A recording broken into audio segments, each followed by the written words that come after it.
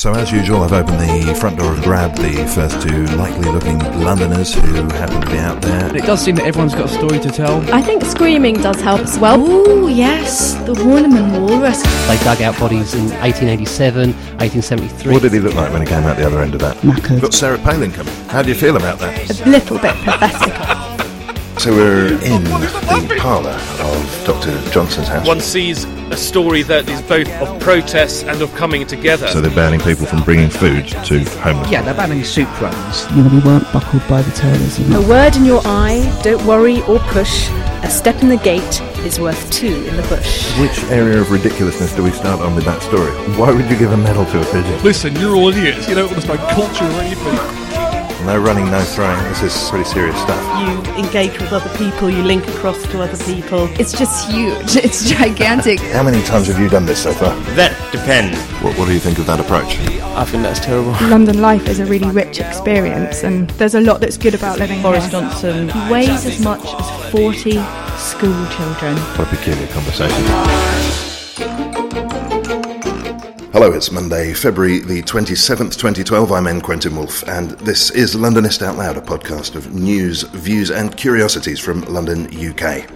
Download the show free on iTunes, hook up on Facebook at Londonist Out Loud, or tweet me at Londonist Sound. With me today I've got Sophie Hobson. She is the editor of LondonLovesBusiness.com and also with the writer and poet and Londony app enthusiast. I've got you down as here. Victor Keegan. Hello, fellas. Hi. Hi. Where to start? We've got more stories, because we've been off for a couple of weeks. We've been doing special episodes to do with Harrods and air ambulances and all that sort of stuff. So we've got a backlog of amazing stories, but there's also been lots going on in any case in London. I think I sort of want to start with the news that we don't compare very well with other cities at all in terms of transport costs. I wonder, Sophie, if you'd lead us in on that one. Well, London, as it turns out, is actually the most expensive city to travel in the whole of Europe. It's actually also more expensive than Tokyo, which is kind of baffling because Tokyo is a particularly expensive city.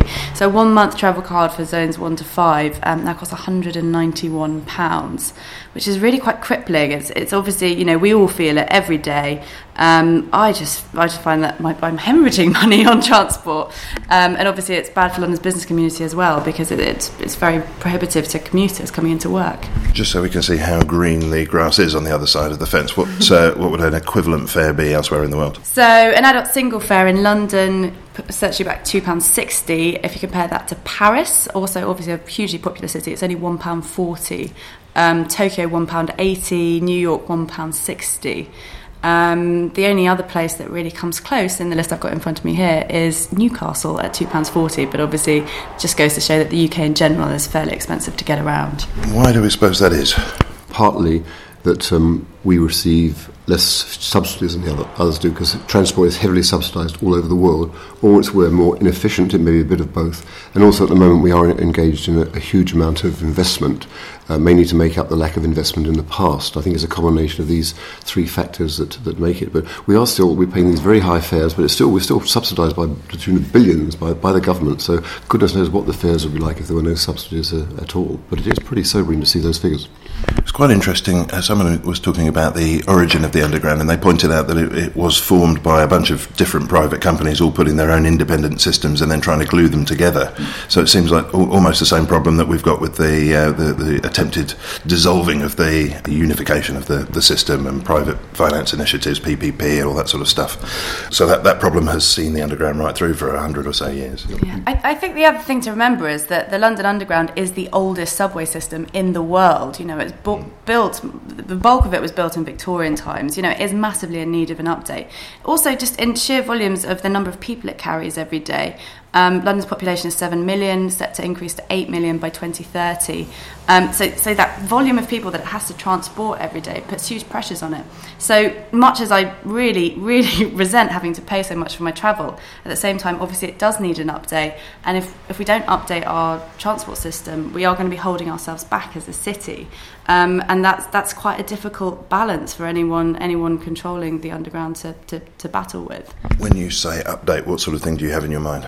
Renovating stations, cleaning up cleaning up the actual state of the tubes, making them more efficient. If you look at when the Jubilee line was put in, even all those little safety measures like making sure that you can only access the tracks once the tube has arrived, the glass door security measures like that. The Jubilee line obviously is much quicker than other lines. So I think making, for example, the District line work at the speed of the Jubilee line, imagine how much more efficient that would make people's journeys to work.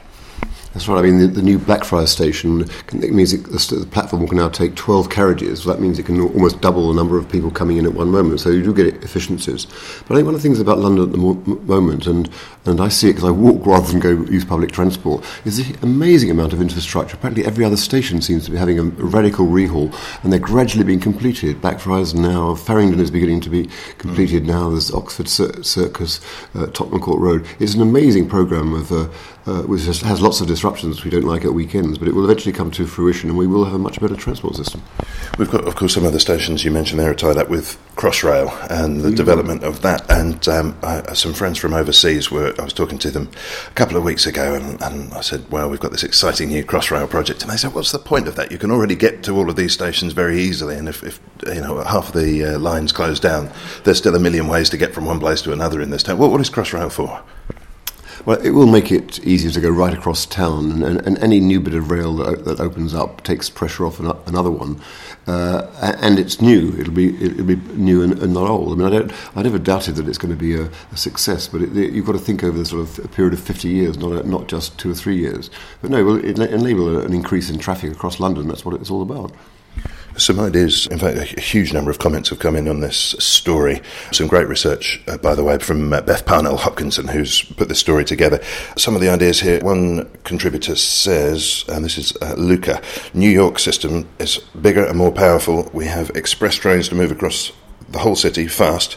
And more important, think that the NYC metro transport system moves us 24 hours a day, 7 days a week, 365 days a year, labouring the point there, Luca, for less than half price, and she talks about purchasing power, is what she puts that down to.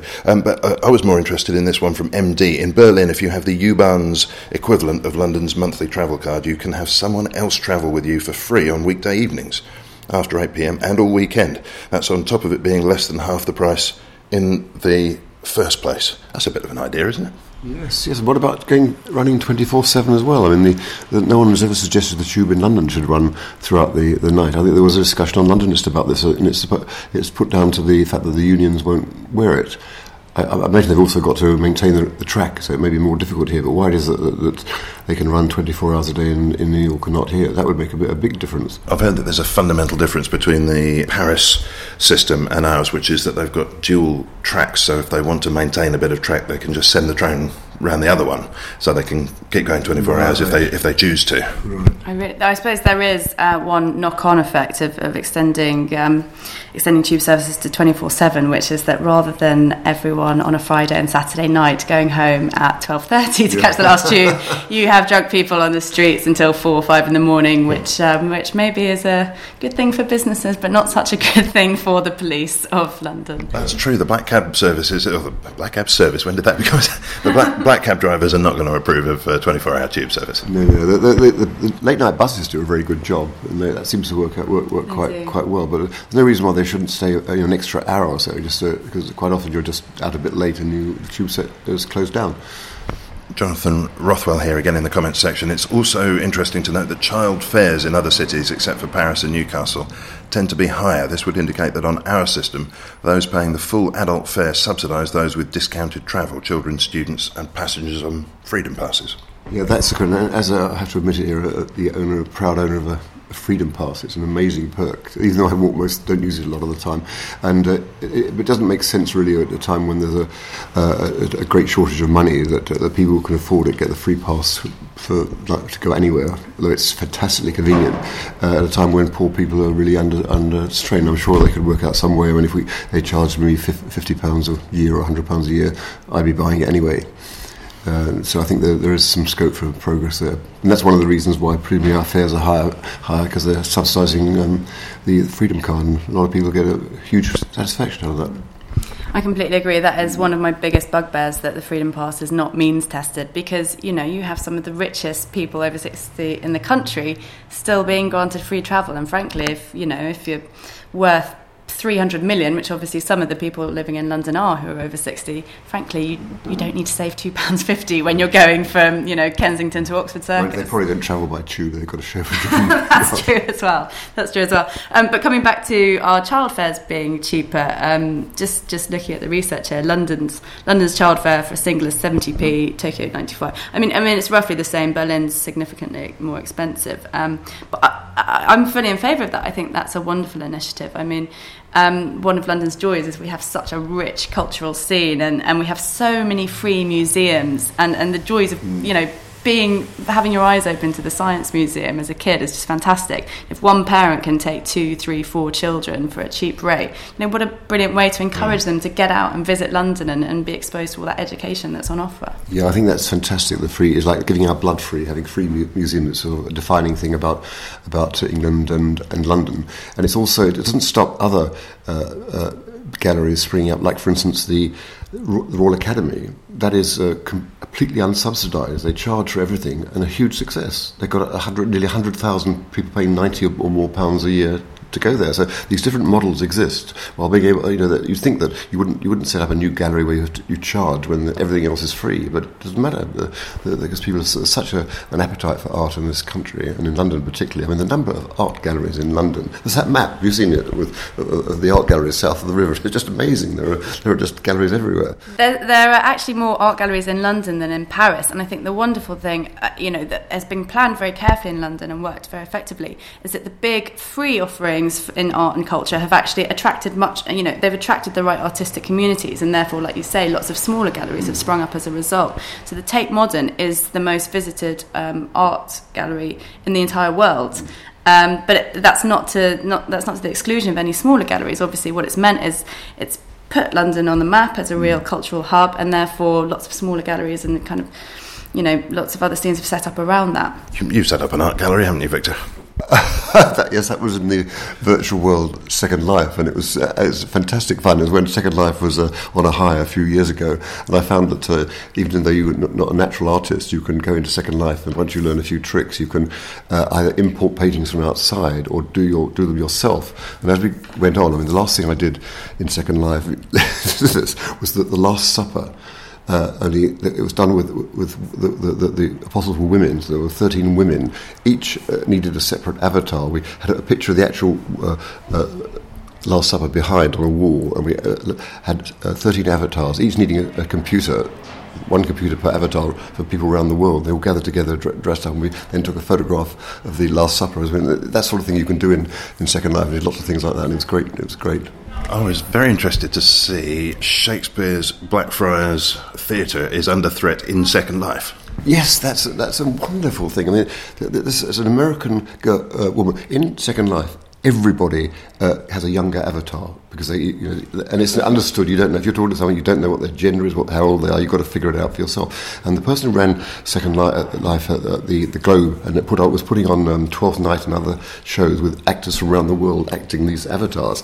I was in absolute awe of her. She knew all of this, and she had an avatar that was about like 84, and I just added to it. It turned out she was 20-something, and she just felt that she wouldn't have any credibility in Second Life if she didn't put an older age image to herself. And she did this in Second Life and various other things. It was wonderfully innovative, but Second Life raised the fees, but doubled them or trebled them, because you're on an educational one. Instead of what they should have been doing is pushing it as a thing, look, this is what happens in Second Life. They just drove her out, and I thought that was just it's one of the reasons why I'm withdrawing from Second Life, because they just don't seem to sort of encourage the creative community in the way they do, because they charge enough each month anyway. But it was a wonderful thing. And that was land cost, wasn't it, that went up her plot that she was using, or her area? That's so-called tier costs, and that the educational tiers were on a cheaper rate, and then they withdrew them and upped them. They just couldn't afford to do it.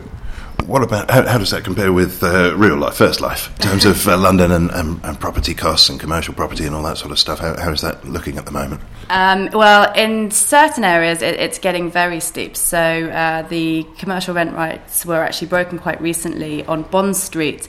Salvatore Ferragamo actually has just taken a retail unit on Bond Street for £1,000 a square foot. That's a waste-paper basket. £1,000 for your waste-paper basket. It's absolutely astonishing. And Mayfair actually is undergoing a huge resurgence at the moment. So there's lots of luxury brands. Obviously there's always been luxury brands in Mayfair, but there's new streets within Mayfair that are suddenly springing up. So Mount Street is the hotly tipped one, where lots of luxury brands are newly flocking to, and it's just pushing up the rents. Of course, that's great for the landowners. It's great in some respects because it attracts lots of luxury tourists. So London has seen a huge influx of very, very wealthy Chinese tourists coming to London because the Chinese generally have quite an obsession with British brands and British luxury brands. So you see all these Chinese tourists coming to London, buying lots of London and British brands. Great for the business economy, but of course what it means is all the rents are being pushed up, and they're squeezing out the businesses that have been traditionally there. And the people obviously that live in these areas are finding that they no longer have a convenience store to go to. Which ties in, I think, with the issues around particularly Westminster Council, tied in with housing benefit and people no longer being able to afford the properties they've been living in, being pushed out of that particular area into other council jurisdictions, which then, of course, have to take the influx of primary school children or additional people on the medical registers and so forth. Of course, I think this is a real shame because one of the things that I've always loved about London and really respected about the way that the city has been planned is that you have, a £3 million mansion right next to a council estate. I think that's one of the things that really keeps London a very diverse community. There's no ghettoising.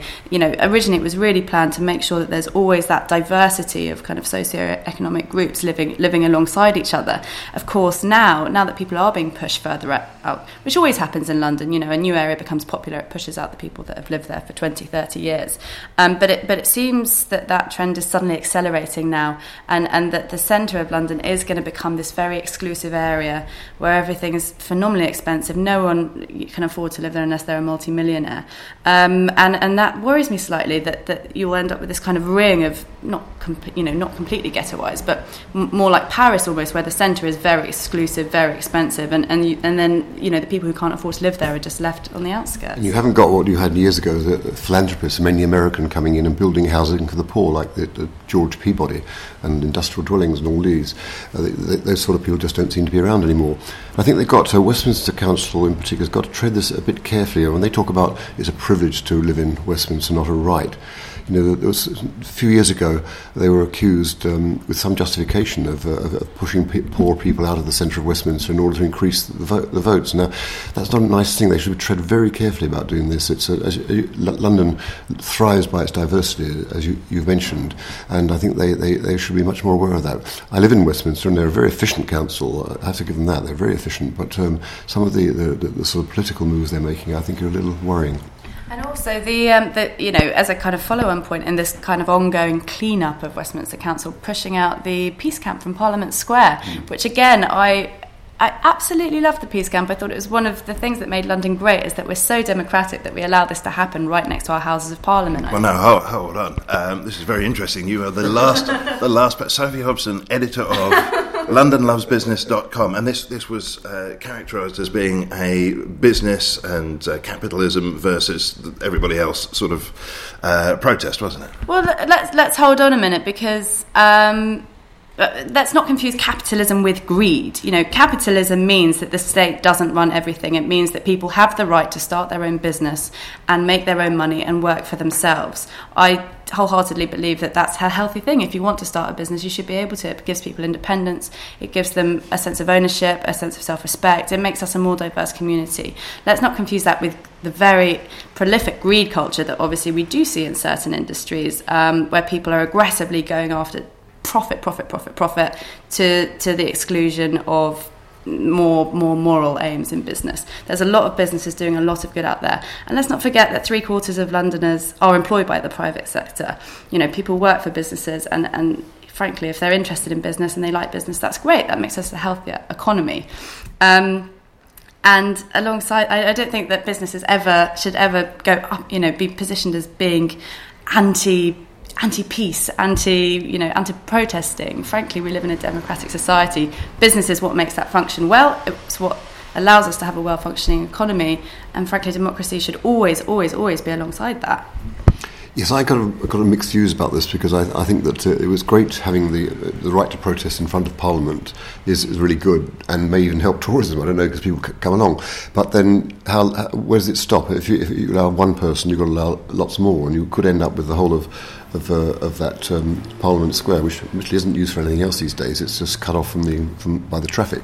So I'm sort of in two minds. I think it's great to have the right to protest, and maybe they should make it more formalised and have slots for people to protest. But there is a worry. If you allow one group of people, then you could have lots and lots more.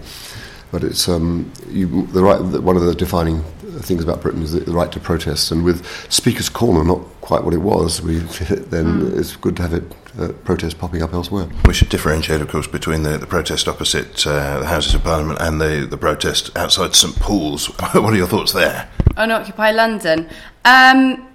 Again, I thought it was quite a vibrant scene. My political views about it aren't... I have to admit, I haven't really cemented my views on it, because although I really like the fact that they wanted to come together and challenge the way that, particularly systems like investment banking are done, because frankly, there are some pretty dodgy things going on there.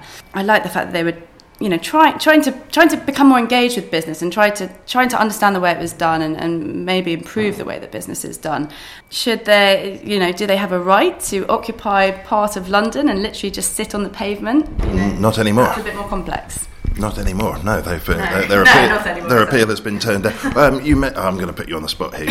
You mentioned dodgy practice within the investment banking thing. What sort of thing are you thinking of there? Well, I'm about to write a whole feature on it, so I won't give everything away. Can you give us a teaser? Well, it's down to regulation, essentially. The way that a lot of investment banks geared are towards maximising profit.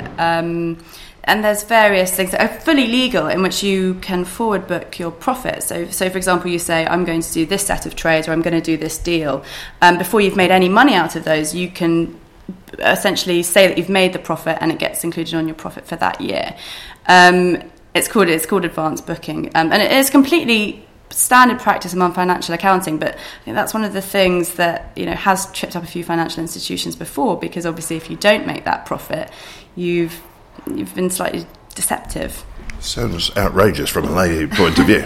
I think Occupy London has had a terrific effect on the country's consciousness, even though they haven't got a very coherent sort of plan of thetheir own. But I agree with what you've been saying. When I go take out a mortgage at Nationwide in Victoria Street or wherever, I've spent a lot of time thinking I'll take my mortgage out with this company. Then I find out they've on-sold it to somebody else who's added some derivatives and everything else. It goes round twice around the world without even asking me. What's the point of having different mortgage companies when this sort of thing is happening? I think the financial services industry, which is very important for Britain, for London, for employment, has just got to clean itself out. Look, yesterday, Lloyds Bank, over $3 billion provision for losses against mis-selling insurance policies. That's terrible for a bank. I've always been in Lloyds Bank, but I just don't take them or any other banks seriously when they do this sort of thing. And yet, obviously, London is the financial centre of the world pretty well, and we've got to somehow preserve that while getting rid of all these awful practices. I think one of the great things that Occupy London has achieved, and as absolutely catastrophic as our recent economic turmoil has been, and don't get me wrong, it has been absolutely catastrophic for this country and for many parts of the world. The very faint silver lining is that I think people are now more interested in learning about the way business is done and the way that the financial system works than ever before.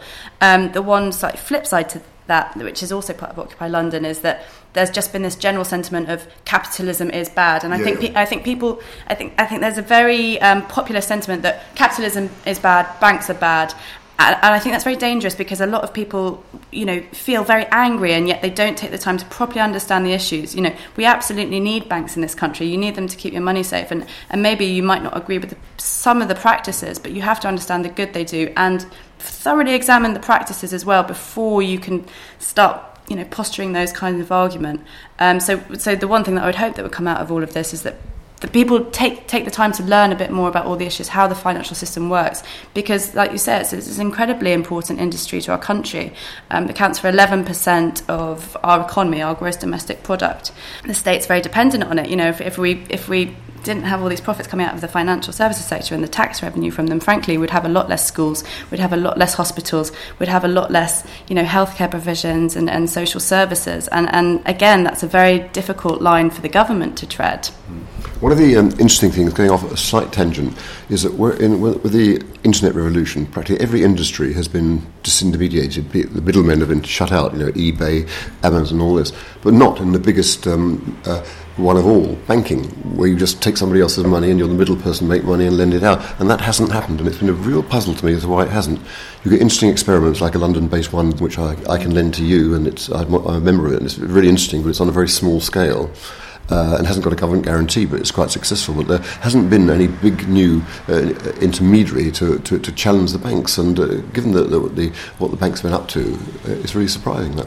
And the organisation you mentioned there, what do they do? How does it work? Zopa. It's I lend, say, £1,000, and it's parcelled up into £50 units and lent out. And I can see who I'm lending to. They may have pseudonyms. You can see who lending to, and there's no person in the middle. Zopa takes a small fee, but otherwise, for instance, at the moment, their interest rate is 7%.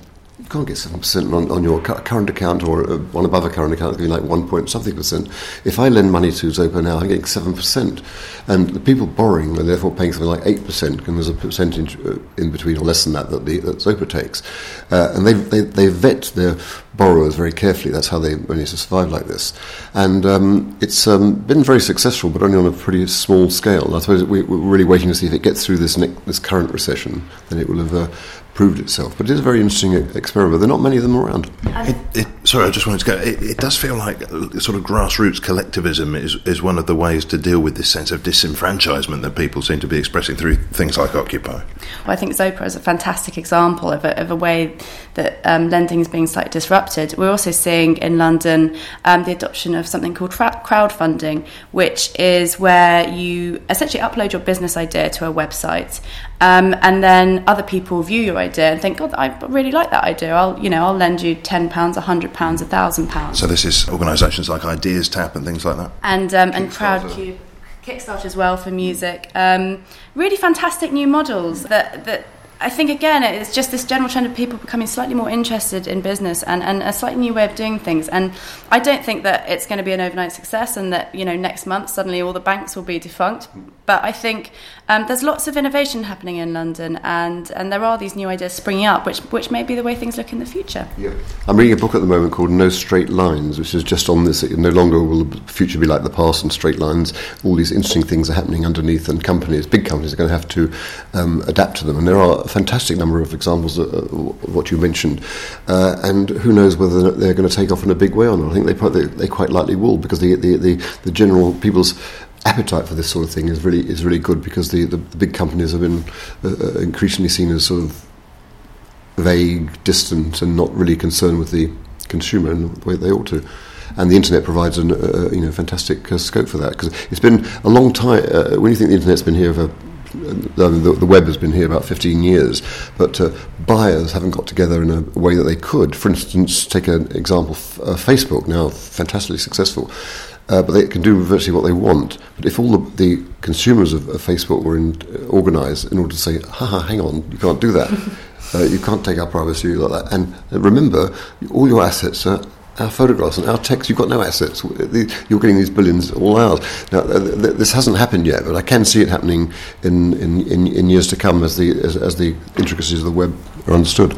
We could talk, actually, since we're on the subject of business, appropriately enough, about some businesses that you became aware of as a result of Blackfriars Station, Victor. Well, I just brought out this app for the iPhone called Gems of London, and it consists of anything from nice hidden cafes with art galleries to buildings that are no longer there. And when Blackfriars Station was reopened for the main line, not for the underground, I went down there and I just looked down the stairs on Bankside, and there in front of me just some anonymous buildings. And I know from maps and my research that just there, 50 yards on the left, was the Swan Theatre. It was the biggest theatre in Shakespeare's time in London. It could hold 3,000 people, more than any West End theatre today, though London only had a population of 200,000. And it's just buried. It's not there anymore, and there's no plaque or anything to show that it is there. It was on an area called Paris Garden. I think they should call the station Paris Garden. It's lovely. It was 100 acres, which go back to hundreds and hundreds of years. And the manor house was turned into a brothel by a lady from Holland, known as the Hollands Liga, and it had a drawbridge, and so it was a notorious brothel in its own right. And when the apprentice boys were rioting as they did, they could pull up the drawbridge and get on with their stuff. And that's just in front of you. And then just slightly to the right as you go down there was the Albion Works, which was London's kind of answer to the Industrial Revolution from the north. It had set up a 24-hour mill, which put lots of mills out of business. It wasn't very popular, and it belched forth smoke all day and night. And it's now thought that this was the inspiration for William Blake's Dark Satanic Mills, not the north of England, as I thought, because Blake lived most of his time in Lambeth, and wrote a lot about Lambeth, and this was the Dark Satanic Mill for him, so that became part of the hymn Jerusalem. And I'm told that even to this day there's still the little bit of greenery by marks where the Albion Works was, and it's owned by the City of London, because the City of London built Blackfriars Bridge, and they also own the bit of land to the south. That was told me by London. I got that from Londonist, that bit. What do you make of the new Blackfriars? It's very exciting. It's just been opened. It's a station, for those not familiar with it, it's a station which crosses the river. It's on a bridge. What do you think of what you see there? Well, I have only glided through it twice so far, but I have to say it looks lovely, nice and clean, nice and airy. I haven't been out and had a walk around, so that's about the most I can say, but the design looks very slick. Yes, quite a clever design with solar panels that I believe are supposed to be providing at least some of the power for the station in the coming months. Yeah, I've walked down it and often. I think it's very impressive, but I'm puzzled, genuinely puzzled at the missed opportunity, because it's only for travellers, people who've got train tickets. Now, if you're building a new bridge right across London, surely you could have designed it so that it could take members of the public as well. Now, we know we've got other wonderful bridges, but every time you build a new bridge across London, it gets filled immediately. And I think that's a genuinely missed opportunity, and I don't know why they've done that. And it also reminds me that just next door to Blackfriars Bridge is that old bridge, which is the stanchions are still there, right across the river. They use that to build Blackfriars Bridge. Now, why isn't somebody doing something with that? There should be a Londonist campaign, but you've got the stanchions in the river. I think there was a plan years ago for the Institute of Contemporary Art to move there, but it's just like the biggest bit of prime estate right in the middle of London, and no one's doing anything about it. We should explain a little bit about it, because you're an app maker. Right. What are your apps all about? Well, this started off when I used to write, in my latter years on The Guardian, I used to write a weekly column on technology, internet, mobile phones, virtual world, anything I wanted to, really. And I always used to test things out before I did them. My last column, I thought, what should I do? Let's see if it's possible to build an app at an affordable price, so it's kind of a template for kids. Because kids should be, after school hours, they should be in clubs and that building their own apps, because they can now do it. It's quite relatively easy to do it. And so I just did my own app, and I thought, what can I do? How can I get it do it cheaply? Well, poems are out of copyright. I can use those. So I decided to do one where it's all classic poems. It tells you, for instance, how many yards you are away from that statue in Trafalgar Square, which has a very interesting history. In one case, one of those guys used to send back his dispatches from India in the form of poems, and the other one was bigger than David Beckham. Crowds used to pour out into the streets in order to hear news of him, what he was up to. And he's got towns named after him in New Zealand, but here he's kind of completely forgotten. So this sort of thing, it unearthed for me the history of London through poems, because there were no newspapers and all that in those days. And having done that and done it pretty cheaply, I think it cost me £300. Then we did the second one, Shakespeare's London, all these buried memories of London, like the the Swan Theatre, because a strange thing that if you go to Stratford, Shakespeare is everywhere. You come to London, and where he spent most of his working life, and apart from the Globe built by an American, there's hardly anything there. I think I don't think there's actually a single plaque devoted to Shakespeare as a writer. There is one as an actor and one or two other things, and yet all around there's like the Blackfriars Theatre. His indoor theatre was just right by Blackfriars Station. That was a huge thing. And I walked up Blackfriars Road, Farringdon Road, for decades without realising that Shakespeare's indoor theatre was there. So it goes on. There are lots all around. Then finally I did this. I thought, having done these slightly specialised ones, I'd do one just of general gems of London, because I picked up quite a lot of stuff, and that's been fascinating, just going around and finding out what's little buried aspects. This Roman wall here, this cafe there, it's like a speakeasy. You have to press the button to get in, and there's an art gallery at the back, and all this sort of thing. I found it quite fascinating. Actually reminds me a lot of a story I spotted earlier this week on the Londonist about the London Eye installing tablets in all its pods. So essentially now you'll be able to kind of lift up I'm not sure if it's an iPad or an iPad. I think it's actually a Samsung tablet, and you lift up the tablet as you're in the London Eye, and you get a kind of augmented reality overlay of everything you're looking at, which means for those who haven't used augmented reality before, you kind of hold up the camera phone or the tablet phone, you get a kind of photographic or video image.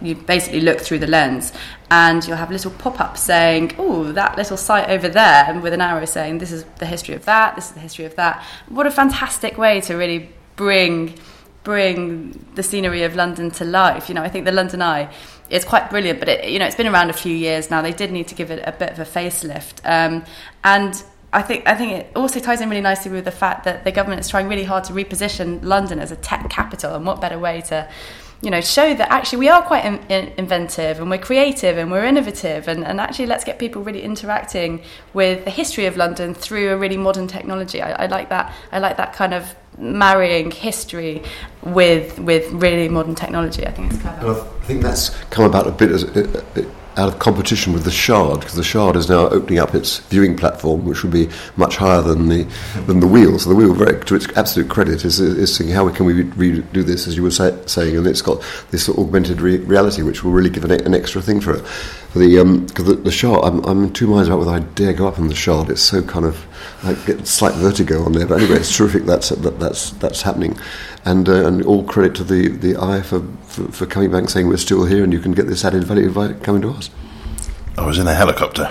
Very exciting. I was in a helicopter, and it was flying at 1,000 feet, and the only other thing that you're conscious of being in the air is the top of the Shard. It's a very strange experience. I really want to ask you, Victor, there's a claim that you have managed to walk from Trafalgar Square. You've managed to walk how far without crossing the road?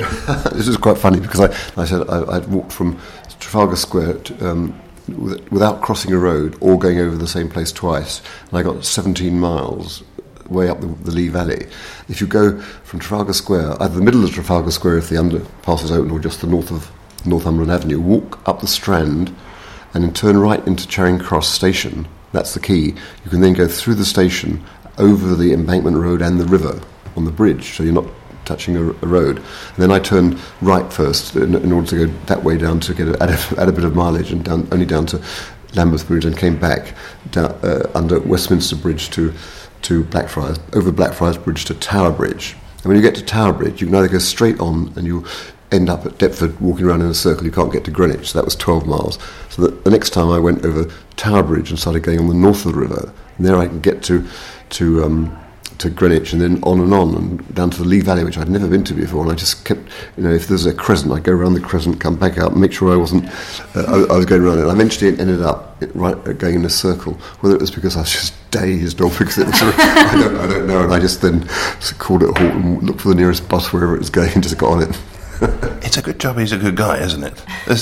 He'd be a fantastic evil genius, I think.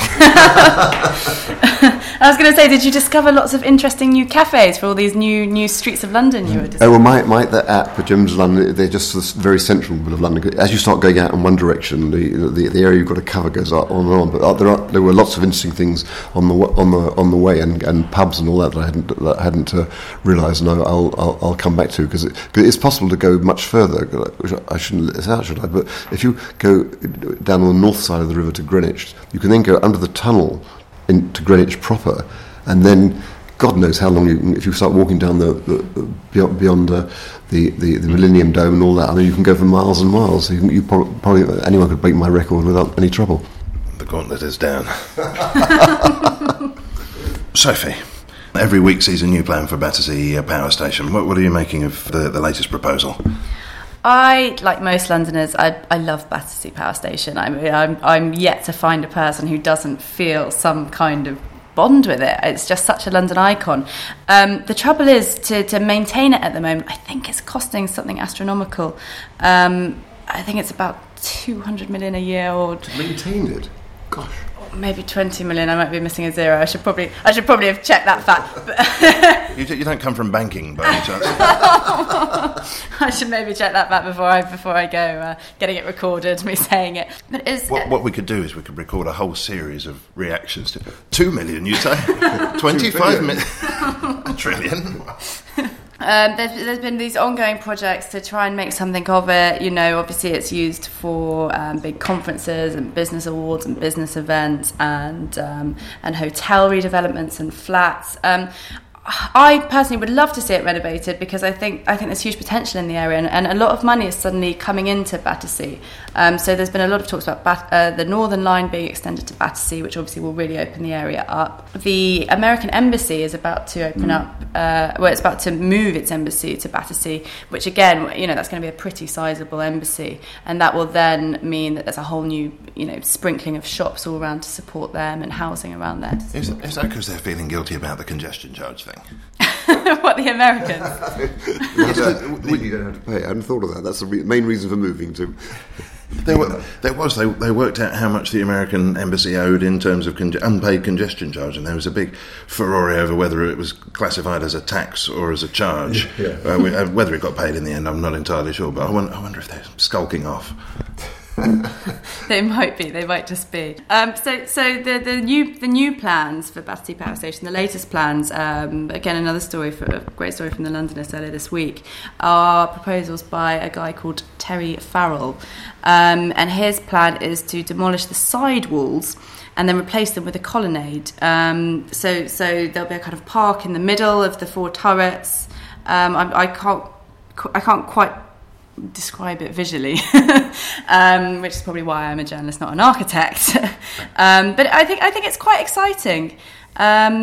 And apparently 500 million could be shaved off a development project if the chimneys, which are you know in a really critical state, they're one of the most expensive things to maintain, were demolished. But then, of course, for me personally, the chimneys are what make it so beautiful and such an incredible structure. And Mrs. Thatcher was Prime Minister. They sealed a deal that was going to do it, and since then there have been all these other ones coming up, and in the end, I suppose, I just hope that, like the Millennium Dome, it has a happy ending, and that they will actually do it, because it is the last big bit of space in central London, and on the experience so far, that whatever we do, they seem to work. Any artistic projects, they seem to bring in extra people, and you can combine it with commercial development and housing. I'd love to see the chimneys retained. I mean, if you don't retain the chimneys, that's the iconic status of it. It's gone. It's time for a roundup of things to see and do on the cultural front in London in the week ahead. And this week, the listings are dedicated to listener Beth Nichols, who says, "I'm so addicted to your podcast. Whenever I hear the end theme song, I get sad it's over. I listen in my car, and it's tricky to take note of all the interesting things I want to look up later. I'm listening from the US at the moment, Georgia. There's always something I want to do from the What's On segment. I look forward to being there permanently." We look forward to having you with us, Beth. This selection is for you.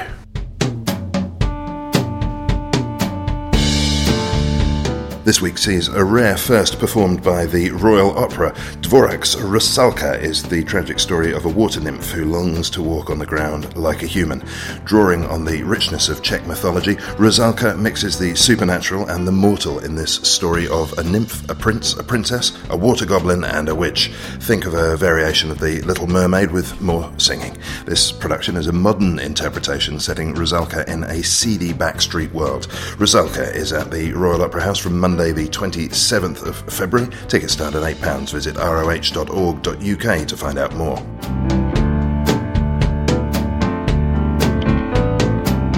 Our dance recommendation this week is again at the Royal Opera House, this time in the smaller, intimate Linbury studio. Ballet Black is a troupe of 8 dancers who highlight and celebrate the talents of Black and Asian dancers from around the world.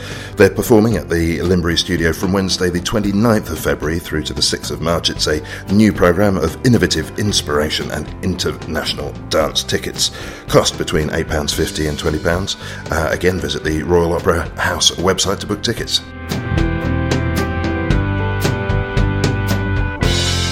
Award-winning film and television actress Jolie Richardson makes a return to the London stage this week. She'll play the Lady from the Sea in Henrik Ibsen's elusive masterpiece at the Rose Theatre in Kingston. It's the story of a claustrophobic marriage with a surprisingly optimistic outcome compared to Ibsen's other work, A Doll's House. The play is directed by Stephen Unwin, who's widely acclaimed for earlier productions of Ibsen's plays. Tickets cost between £8 and £28.50. Visit rosetheatrekingston.org for more details.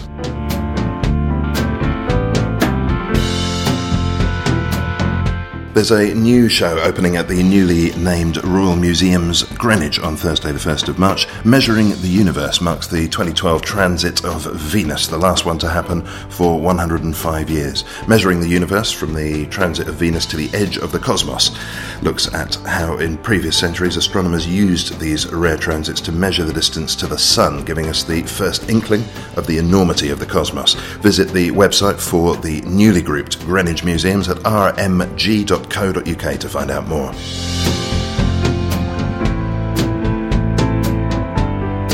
And finally, it's not often I'm able to alert you to a free music choice, but this week I have this for you. Voices Now at the Roundhouse. It's a day-long celebration of the UK's best choirs. Starting at 11 a.m. on Sunday the 4th of March, you can turn up at any time you want and see a range of talented vocal groups. World music performers, beatboxing choirs, classical choirs, and so on will perform throughout the day. Voices Now is part of Music Nation, which is a countdown event for the London 2012 Festival, the finale of the Cultural Olympiad. Visit roundhouse.org.uk to find out more.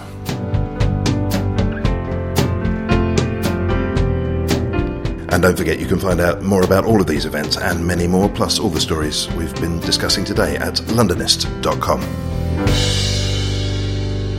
Sophie Hobson and Victor Keegan, what's tickled your fancy from that selection?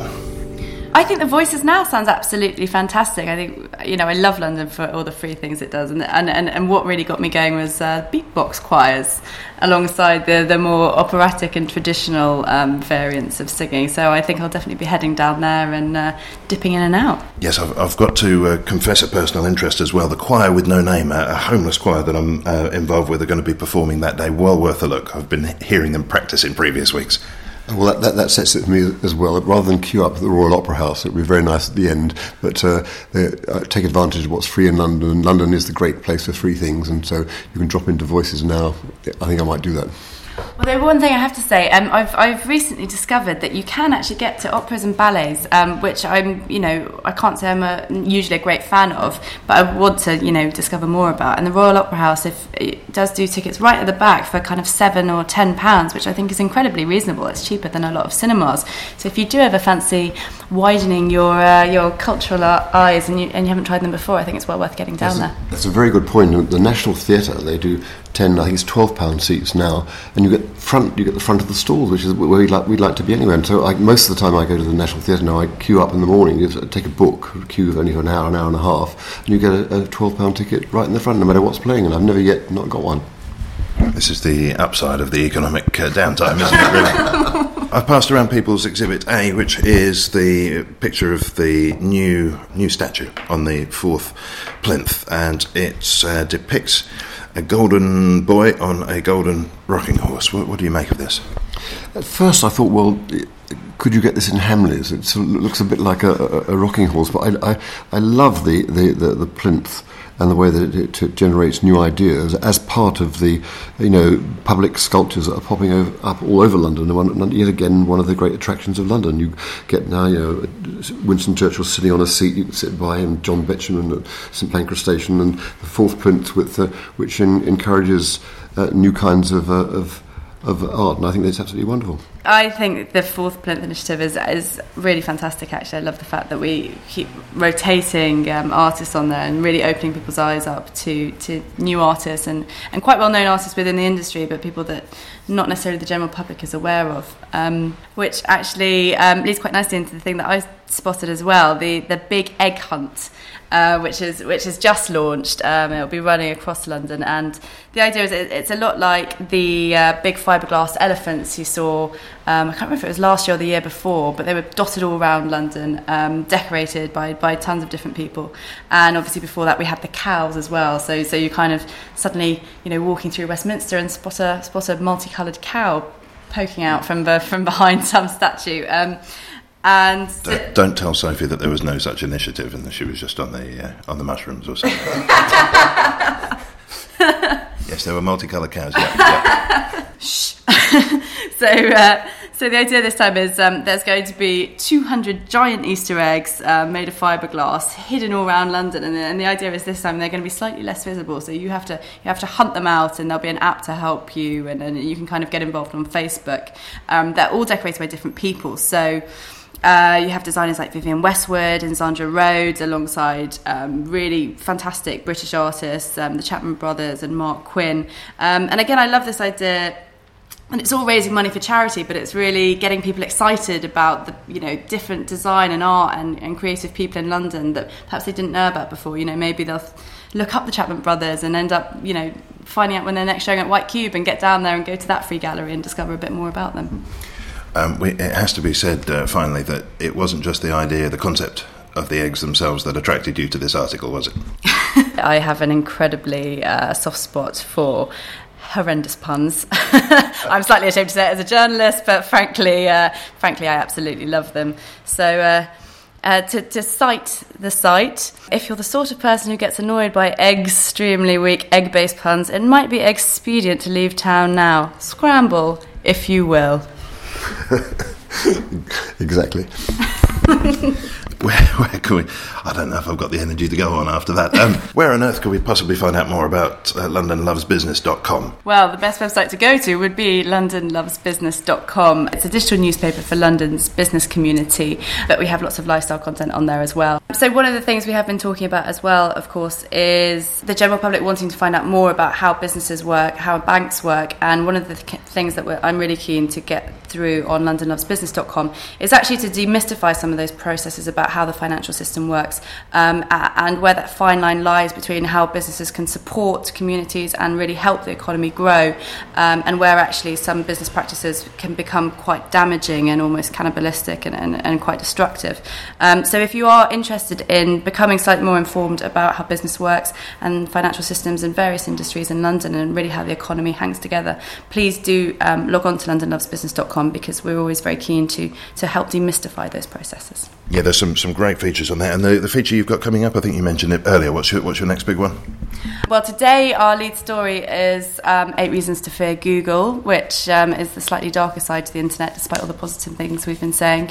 And some of the things we've mentioned today, we talked quite a bit about innovation and tech in London, and really we have quite a lot of coverage of London's tech scene on there and the creative industries.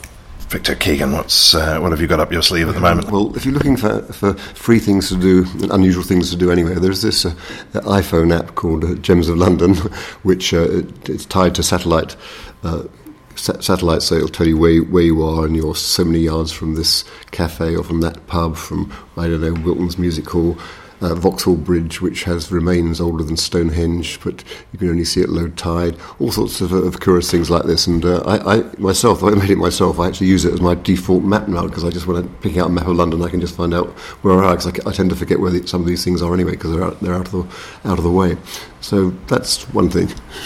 And of course, you've got a blog, which I know articles appear on every now and again. Oh yes, I kind of now left the garden. I used to do business and economics most of my life, but I'm now just exploring new creative uses of new technology, and I try to blog about that in this way. And I'm involved in various projects like that. There's a poetry competition for text message poetry about the Olympics, which I'm judging. I'm writer in residence at Kingston University and involved in yet another project in the virtual world to do a paradise garden, so it goes on.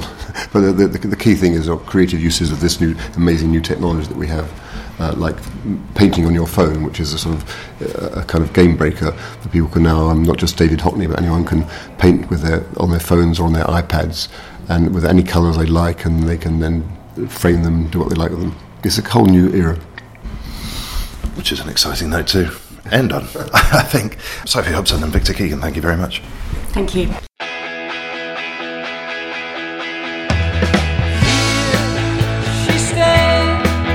And that's all for this week. My thanks for this week to Sophie Hobson and Victor Keegan. Thanks too to Bernie Barclay and Zoe Craig. Theme and incidental music was by Jack Hurd and Rory Anderson, and I'm N. Quentin Wolfe.